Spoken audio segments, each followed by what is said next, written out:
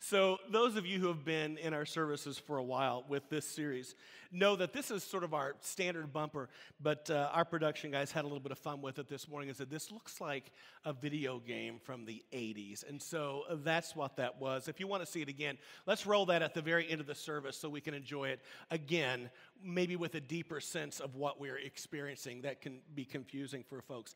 Hey, we are in a series that's lasting us the entire year long called Core 52. 52 weeks that we're doing this, where we are looking at the different key concepts that the scriptures talk about that are important for us to understand. Understand how we are, understand how God is, who God is, and particularly about some things that he wants us to know about. Key concepts that challenge us and change us so that our thinking becomes more like his. Today, are you in luck? Because we're talking about money. Can I just hear it woohoo? I know, isn't it exciting? In addition to this exciting topic, we've got some other exciting things happening. If you look over here in the bottom right-hand corner of the screen, do you see a little red flashing light?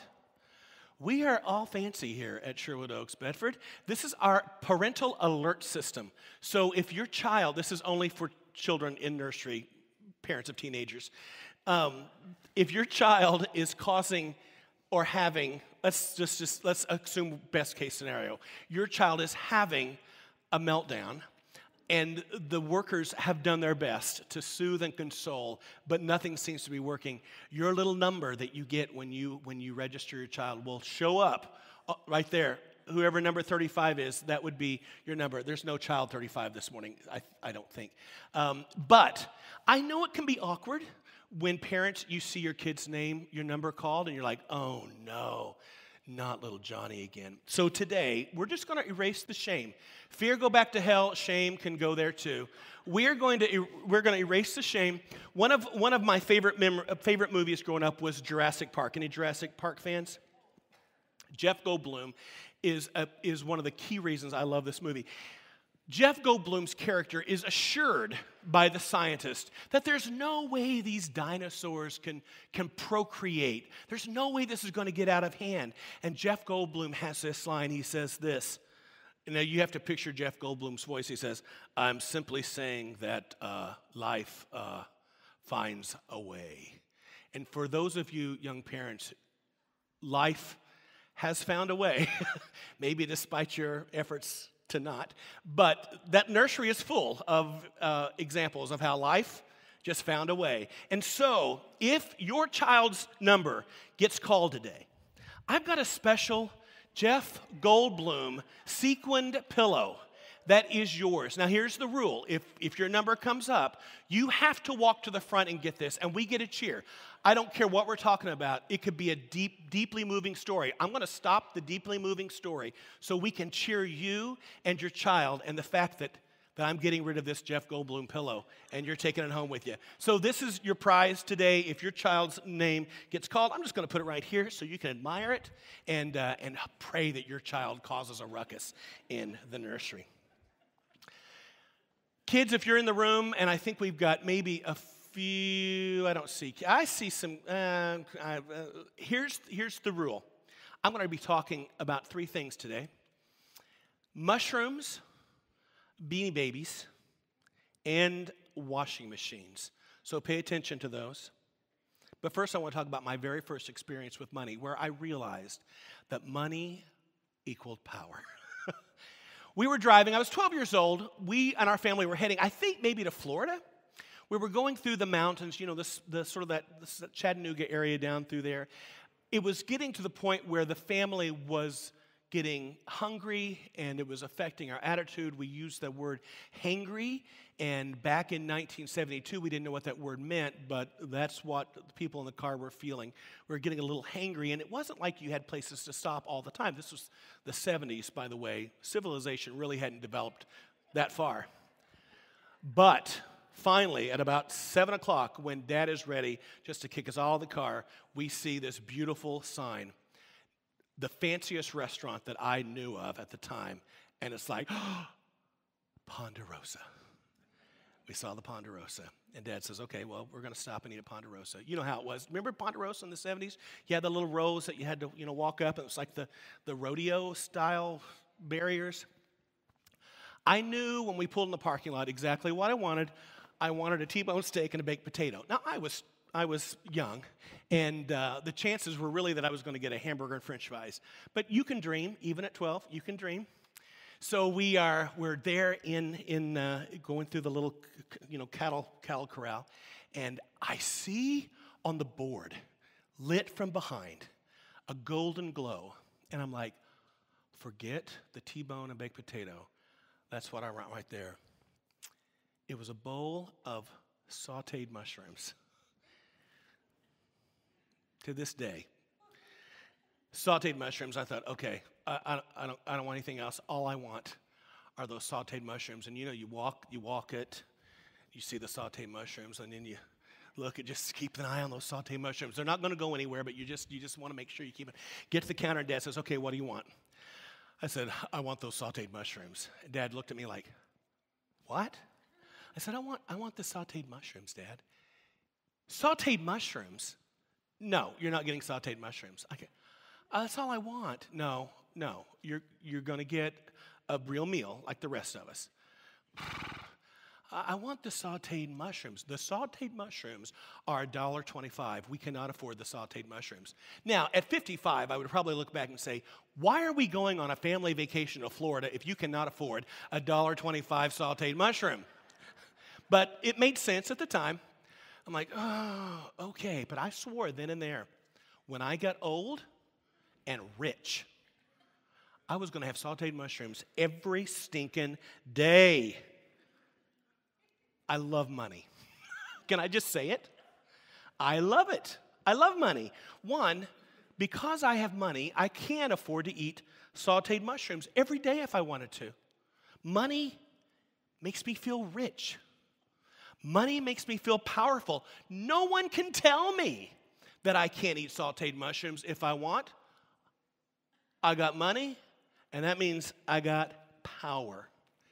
There's a story in the Bible, an account, where Jesus encounters a young man like me. It's told in 3 different Gospels. Gospels are the books of the Bible that tell the story of Jesus. Mark and Matthew and Luke tell this same story. In Mark, this young man is described as rich. In Matthew, he's described as young. And in Luke, he's described as a ruler. And so we know this young man. You may have heard his story growing up as the rich, young ruler. And we're going to read from Mark chapter 10. And if you got your Bibles, you can turn there because there's some good stuff in here. But we've got the words up on the screen as well, I believe. So this is how Mark records this story. Mark chapter 10, verse 17. As Jesus started on his way, he was heading to another place of ministry. As Jesus started on his way, a man ran up to him and fell on his knees before him. Good teacher, he asked, what must I do to inherit eternal life? Jesus says, well, why do you call me good? Jesus answered, no one is good except God alone. Then he says, you know the commandments. You shall not murder. You shall not commit adultery. You shall not steal. You shall not give false testimony. You shall not defraud. And you should honor your father and mother. And the young man says this, teacher, he says, I've done this since I was a child. All these I have kept since I was a boy. Verse 21, Jesus looked at him and loved him. And he says, okay, one thing you lack. He said, go, sell everything you have, give it to the poor, and you will have treasure in heaven. And then come and follow me. And at this, the scripture says, the young man's face fell, and he went away sad because he had great wealth. I'm pretty sure I was a young man when I first heard this story. I could not afford mushrooms on my own, I know that. But even then I suspected that I myself could very well become this rich young ruler. What about you? Can you see yourself in this story in some way? So today I'm not going to ask you to sell all you have and give it to the poor. Jesus might, but I'm not going to. But I am going to ask you to open your mind and your heart and invite you to think about what it means to consider money the way God considers money. Is that fair enough? Let's pray. Father, this morning we pray that the words of your mouth and the meditations of your heart would implant themselves in us and that they would become our words in our heart as well. We want to speak, we want to think, we want to love and care for others, and we want to think and care about things in the same way that you do. So help us and transform our thinking so that we look in every way like you. In Jesus' name. Martin Luther, the great reformer, several centuries ago, said this: there are 3 conversions that are necessary. The conversion of the heart, we say amen. The conversion of the mind, be transformed in your thinking, we say amen. And finally, the conversion of the purse. Ooh, the rich young ruler struggled with the conversion of the purse. I suspect in this room that he is not alone. It's hard to talk about money. Even discussions about it within our family are very difficult. Parents will speak honestly and openly about sex and drugs and alcohol and the friends they've got and even death, but they won't talk about money. The most honest discussion, and my parents are amazing, the most honest discussion about money I had with my dad was when he was hopped up on surgery drugs. And we had a very enlightening conversation, by the way. Here's the deal. When we don't talk about money with our kids grow up clueless about money. You may have heard this story recently, about 2 weeks ago, at the Wharton School of Business, a renowned school of business. A professor who was teaching her children the realities of economics asked them what they thought the average American worker made, and about 20% of them estimated the average American worker made in excess of 6 figures. One of the students estimated it as high as $800,000 was the annual income of the average American worker. Now, if your average income is $800,000, we want to say welcome to Sherwood Oaks. We are glad you are here. Have an extra donut. Trust, it's on me. But whether you make 1,000 or 800,000, here's the truth. Money matters. Money matters to you and me, and money matters to God. 10% of the teaching Jesus did, and Mark Moore goes through this in really good detail in the book if you're reading along. 10% of Jesus' teaching relates in some way to money. There are over 2,300 verses about money, almost double the number of verses that we have about faith, which is very interesting. God considers financial management to be spiritual faith development. So it's appropriate that we talk about money. That brings us to our core verse. Here it is in Matthew 6, 19-21. Here is what Jesus teaches us about money. Do not store up for yourselves treasures on earth, where moths and vermin destroy. I had a conversation this past week with someone who had a shed, and all their stuff was stored in it, and water got in it. And you know what happened? It got destroyed. Talked to someone just out here earlier. They had a fire. Everything destroyed. He says, instead of storing it up here, store it up somewhere else. Store up for yourselves treasures in heaven, where moths and vermin do not destroy, where thieves do not break in and steal. And here's the clincher, for where your treasure is, there your heart will be also. It's probably been, maybe 25 years. I was serving at a church in Bloomington, Southside Christian Church. Had a great older couple there. We were having a party at their house, sort of a church gathering, and I went down into their finished basement. The family room was down there, and went down, and I was shocked by what I saw. Shocked. Imagine the worst thing, and then I'm going to tell you what it was. Beanie Babies. Beanie Babies lined the stairwell going down. They were heaped overflowing in these Longaberger baskets, which is a sermon for another day. They were lined up on the shelves, the bookshelves. She had a shelf around the walls up near the ceiling, and they were just lined up. And I walked upstairs and I said, "What's up with the Beanie Babies?" And she said this. She goes, "Well, that's my retirement." Now, to be fair, she wasn't completely crazy because Large Wallace, a Beanie Baby, do we have a picture of Large Wallace? There he is. He looks fairly unassuming, doesn't he? He sold for $600,000. Yeah. If you got Large Wallace at home on a shelf, welcome to Sherwood Oaks. We are so glad you are here. Now, in 2022, we maybe have a little wiser approach to our retirement investing than using Beanie Babies as that strategy. History teaches us that when we store up on earth things, it can all be gone in an instant. In an instant. So God wants us to invest in things that won't be gone in an instant, eternal things. If the rich young ruler were here today, here's what I would want him to learn. There's a quote by Richard Foster. He says this: "Because it all belongs to God, it is a gift I hold lightly. And if someone needs it more than I do, I give it away." Now let's just leave that quote up there for a while, because I want us to ponder the reality of this. It's pretty radical. God owns everything. That's one of our core values here at Sherwood Oaks, by the way. We live like God owns everything. And we don't just pretend he owns everything. He does own everything. And so we want our lives to look like that. God owns everything. But he entrusts some of his stuff to me. And he entrusts some of his stuff to you.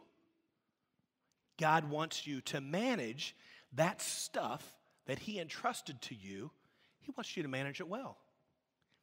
And here's what managing it well looks like time and time again in Scripture: generosity.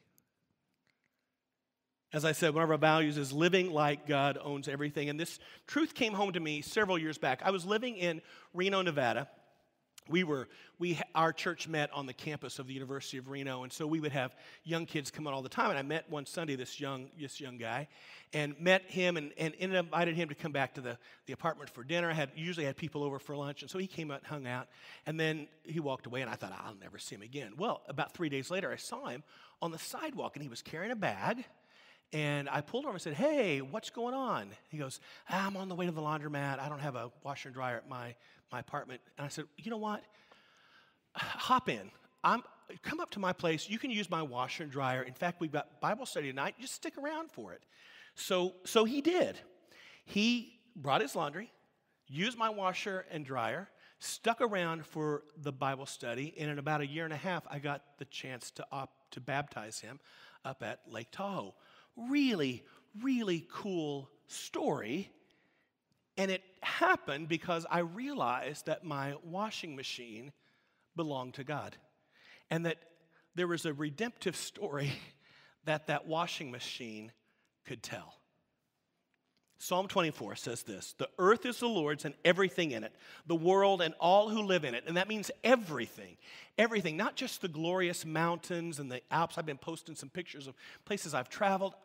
Glorious. It's easy for us to look at those things and say, "Man, all praise to God. That is amazing, awe-inspiring, worship-inducing." But how many of us feel that way when we walk into our laundry room and we see our washer and dryer? Do we go, "God, you are so awesome that you have a God story. You work through the ordinary and mundane," because the truth is this: all of it is his. All of it is his. And all of it can point to and be used for his glory. If the rich young ruler were right here this morning, I would say this: listen, rich young ruler, all of your stuff is God's stuff that he entrusts to our management. So manage it well. One of my favorite musicals is the story Hello, Dolly. Anyone familiar with the story Hello, Dolly? There's a character in there, Dolly Levi. She's a matchmaker. There's another character. His name is Horace Vandergelder, and it's a sort of a play, a joke on words. Vandergelder in German or Yiddish means of the money. So Horace of the money. Horace Rich Man is the way that we would say that.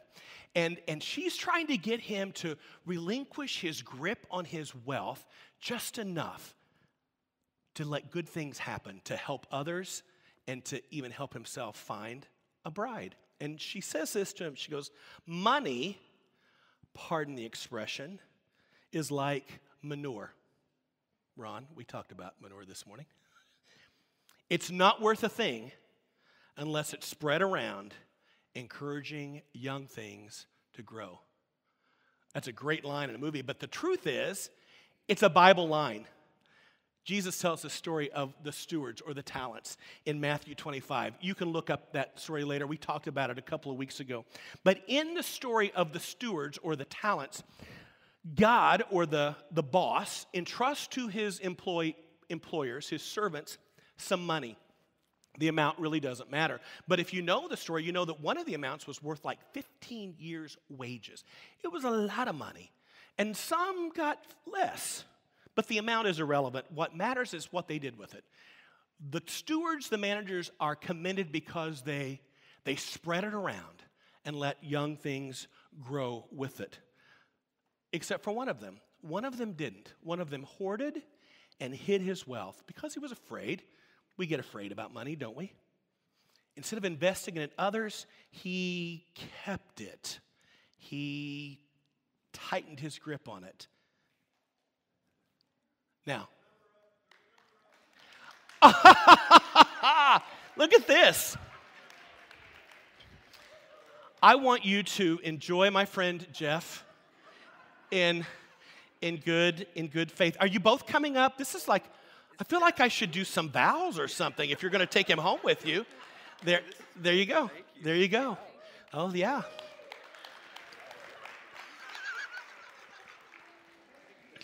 Listen, I've got a lot of stuff I need to get rid of. We might do this every Sunday. Good job, guys. Do we know which little girl? Clara, you're pretty sure? No, you've already labeled her, I'm afraid. Here's the deal. I don't make $800,000 a year. Full transparency. That may shock you, but that's not what they pay me at Sherwood Oaks. But here, I don't get a pass on being generous just because I don't make a lot of money.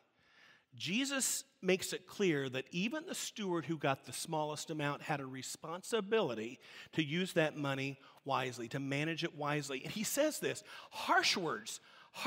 He says this, whoever has will be given more, and they will have an abundance.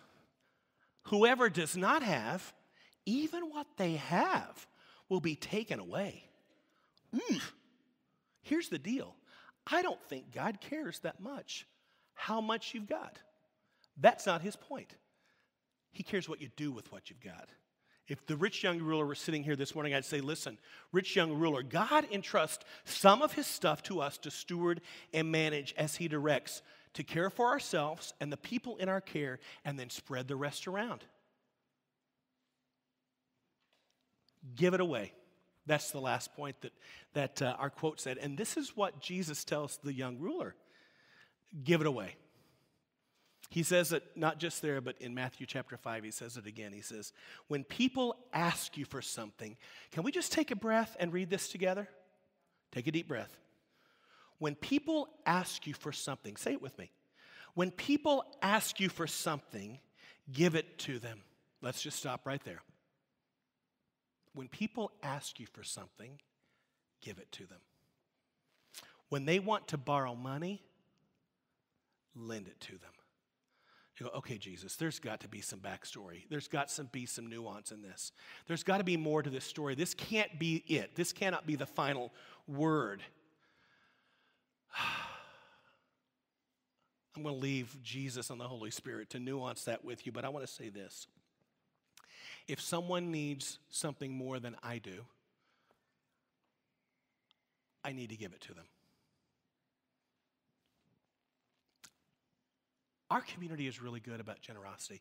There was a house fire 2-3 weeks ago, and we put a little word out, hey, does anyone have some resources for them?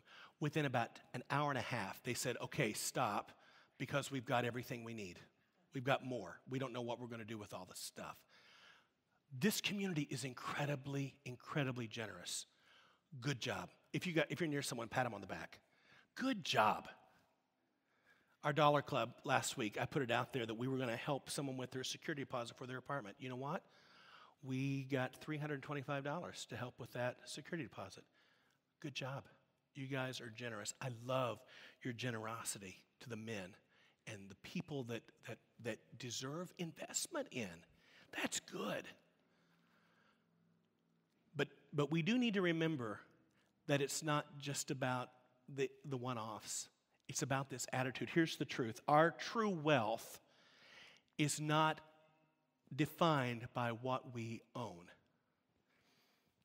Our true wealth is defined by what we give away. That's how Jesus defines it. Now, we don't have a rich young ruler here today. We have someone even better, someone who is learning and teaching others how to manage God's resources well. Andy Fish. Welcome Andy Fish to the platform with me this morning. Grab that microphone right there.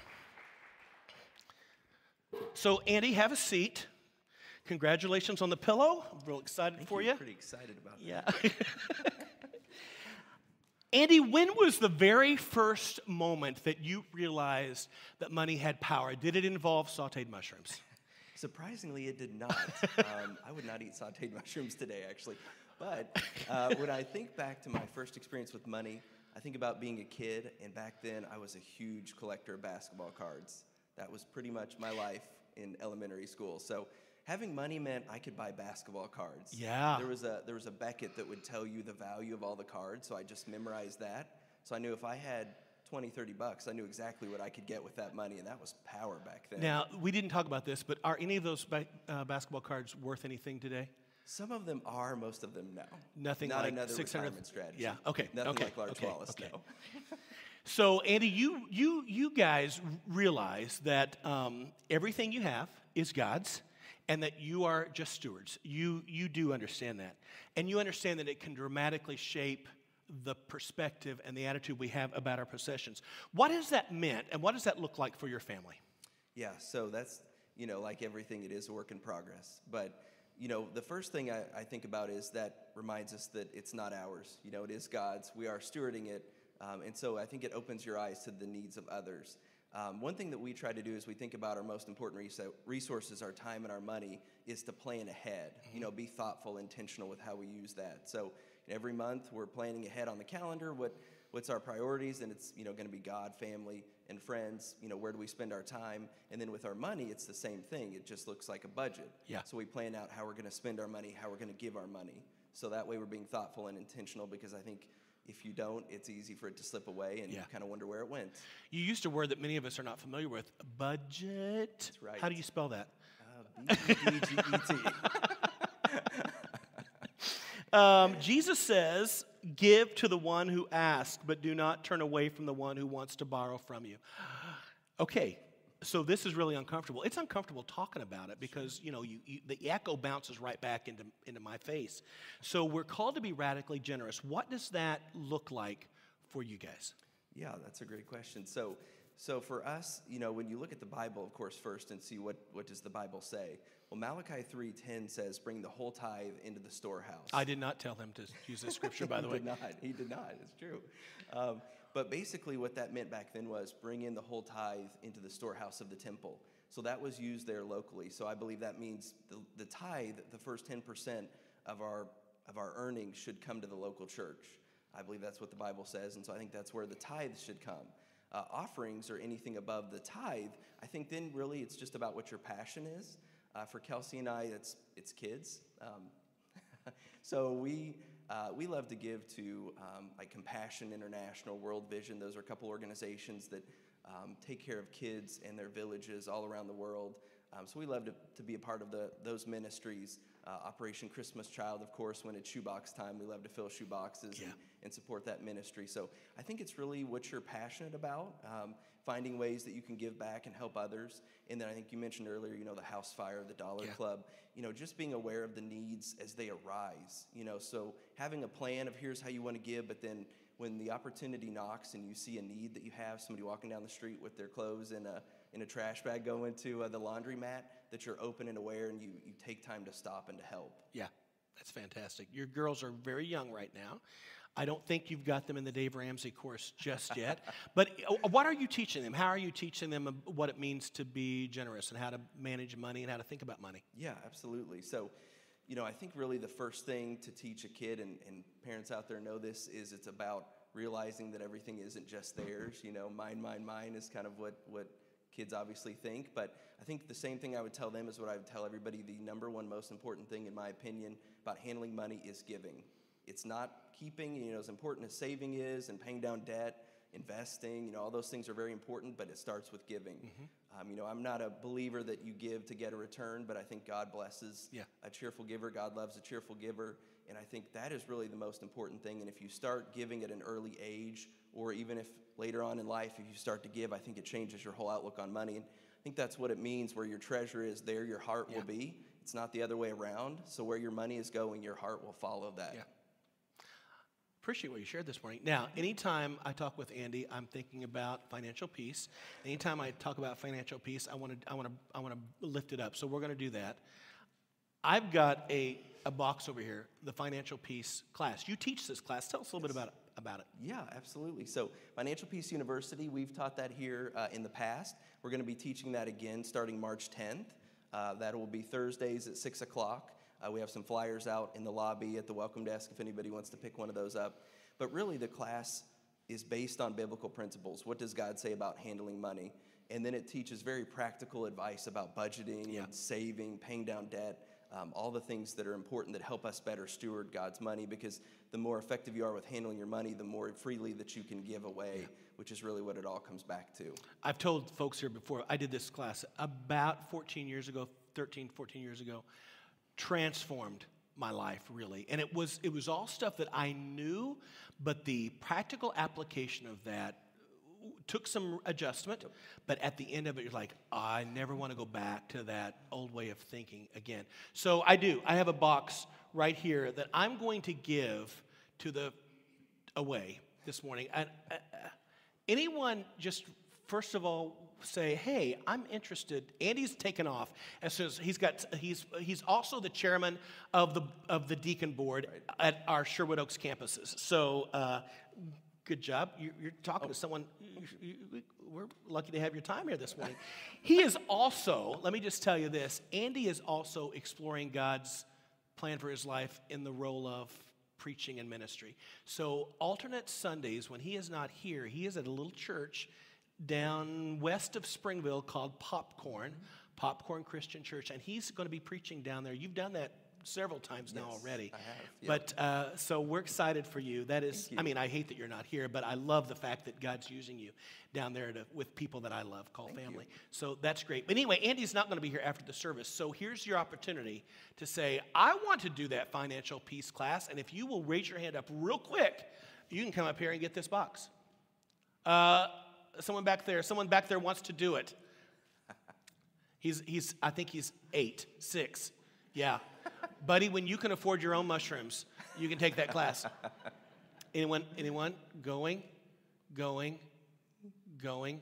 It's up here if you need it. Get it, and then talk to Andy. We've got a couple of weeks before that class starts, so they can talk with you afterwards.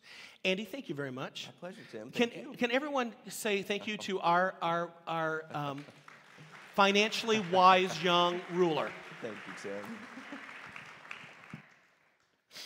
Here's the deal. I am not Mother Teresa. I have not taken a vow of poverty to give away everything I've got. Jesus told that guy to do that. He's not told all of us to do that. But the challenge sort of still holds, doesn't it? So I'm not Mother Teresa. I'm also not one of those TV preachers that's getting rich off the backs of their congregation. Yeah, I'm not that either. I'm somewhere in the middle, like probably most of us are. We're somewhere in the middle. But Dietrich Bonhoeffer says this is the most dangerous place to be. Because here's what happens. We read what Jesus says and we go, okay, oh, that's good. We nod our head. We say, okay, well, what I'm going to do is I'm going to keep all my stuff, but I'm just going to develop this sort of spiritual detachment from it. And that inner detachment is great. That's good. But Jesus calls us to completely untangle ourselves from the allure and the power of money. Andy said it. Andy said it, and Jesus said it before him. Where our treasure is, that's where our heart is going to lean. Now, this requires a complete shift in allegiance. Jesus also says you can't serve two masters. So it's not that we slowly back away. I think we have to say once and for all, I have one master, Jesus. Everything else is secondary to him.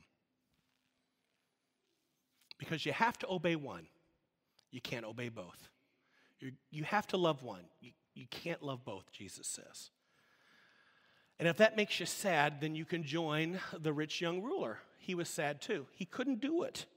He wasn't willing to completely entrust his life and his resources to Jesus. And we shake our heads and we say, oh man, he missed out on so much. But we can do worse. We can lie to ourselves. At least he was honest. We can lie to ourselves and say, okay, yes, Lord, you are Lord, and yet still hold a part of something back. This part I want to keep for myself. I want to have sauteed mushrooms. I want to hoard my Beanie Babies. I paid a lot for that washing machine. Don't mess it up. As we come to this time of communion, this could be an opportunity for you to do a sort of a gut check about where you and your stuff stand with God. As I said, he didn't command the rich young ruler to do that.